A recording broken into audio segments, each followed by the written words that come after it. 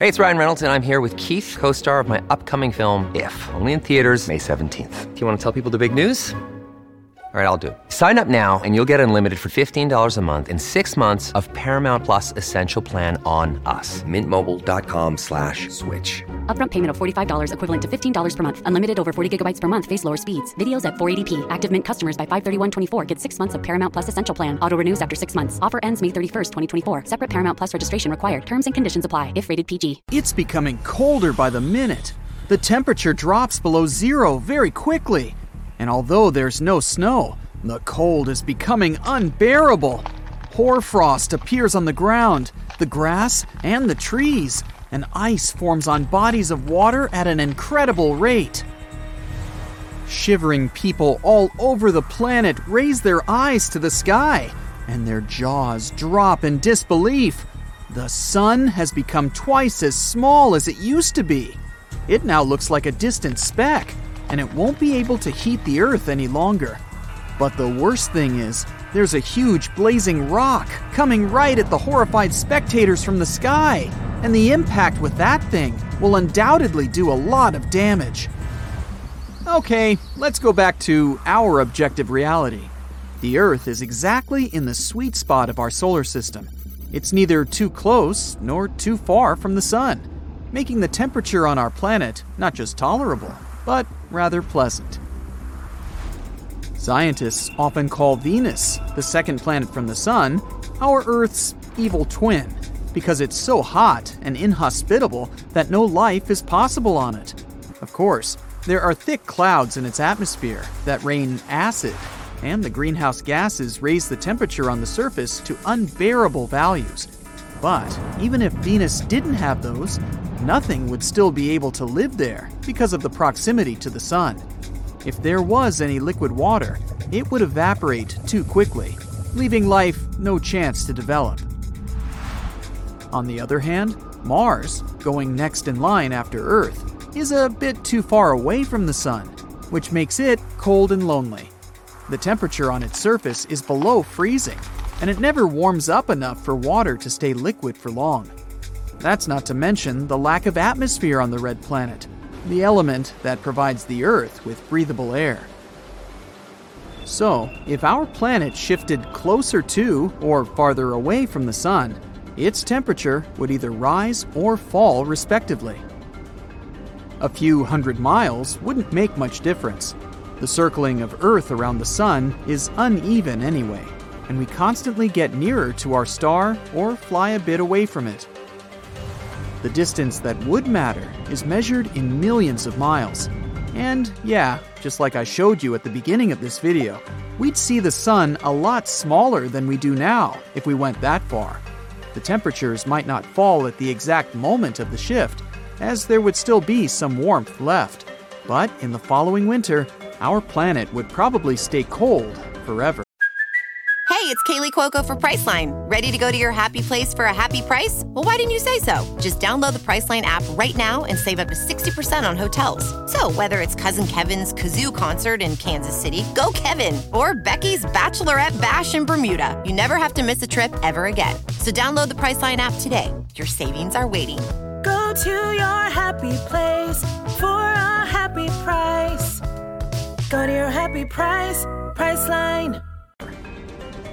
The oceans would be covered with ice, and the overall sea level would drop.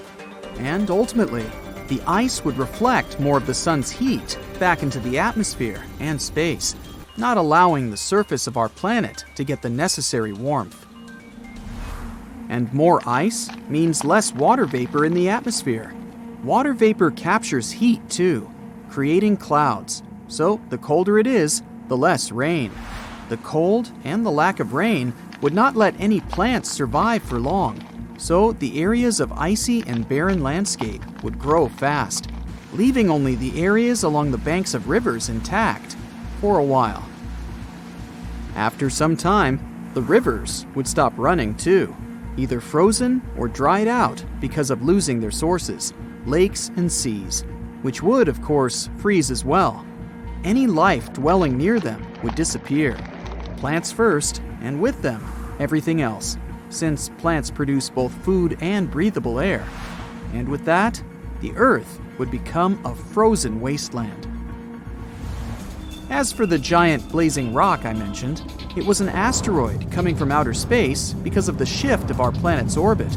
Jupiter, the largest planet in our solar system, acts as a natural shield for us against space rocks. It has a huge mass, and most asteroids flinging from outer space get caught in its gravity and fall on its surface.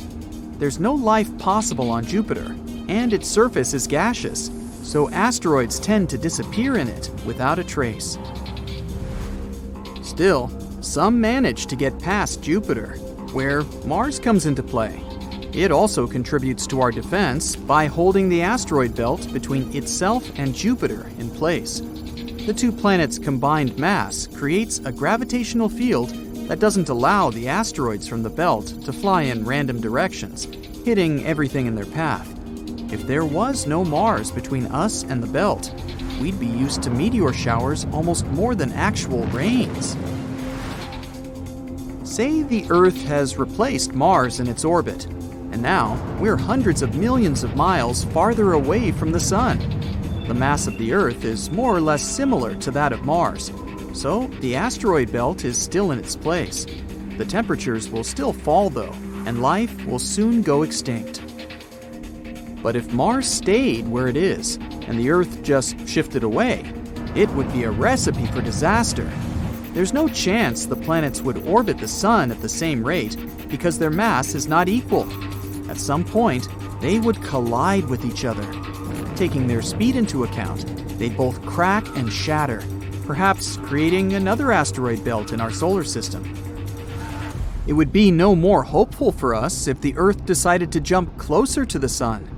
Apart from the stars seeming more like a giant, pitiless, blazing ball in the sky, its heat would melt the glaciers on our planet, making sea levels rise abruptly.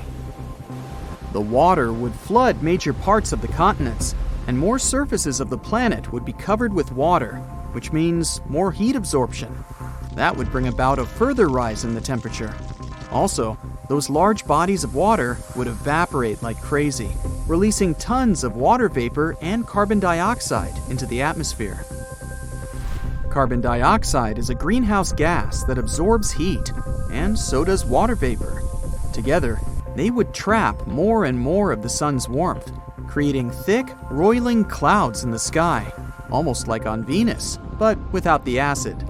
And that thick blanket of clouds would also contribute to heating the surface of our planet. In the end, the entire Earth would heat up so much that life on its surface would become unbearable for most. Only the sturdiest of creatures would be able to survive temperatures so high. Those that dwell in our deserts, for example. Despite the rainfall, which wouldn't cease as in the cold scenario, plants would still have difficulty adapting to the new and hot environments. The ones in the cooler regions of the planet would be the first to wilt and go. But then, plants from the moderate and finally tropical climes would also give up. Look, Bumble knows you're exhausted by dating. All the, must not take yourself too seriously, and 6'1" since that matters, and what do I even say other than, hey? Well, that's why they're introducing an all-new Bumble, with exciting features to make compatibility easier, starting the chat better, and dating safer. They've changed, so you don't have to. Download the new Bumble now. And, yet again, the Earth would turn into a barren ball of rock, only this time an overheated one rather than frozen. Our planet's distance from the Sun, its tilt, its speed of rotation around its own axis, its orbit around the Sun, and even the presence of the Moon in its skies, all of that is crucial for life on Earth to exist.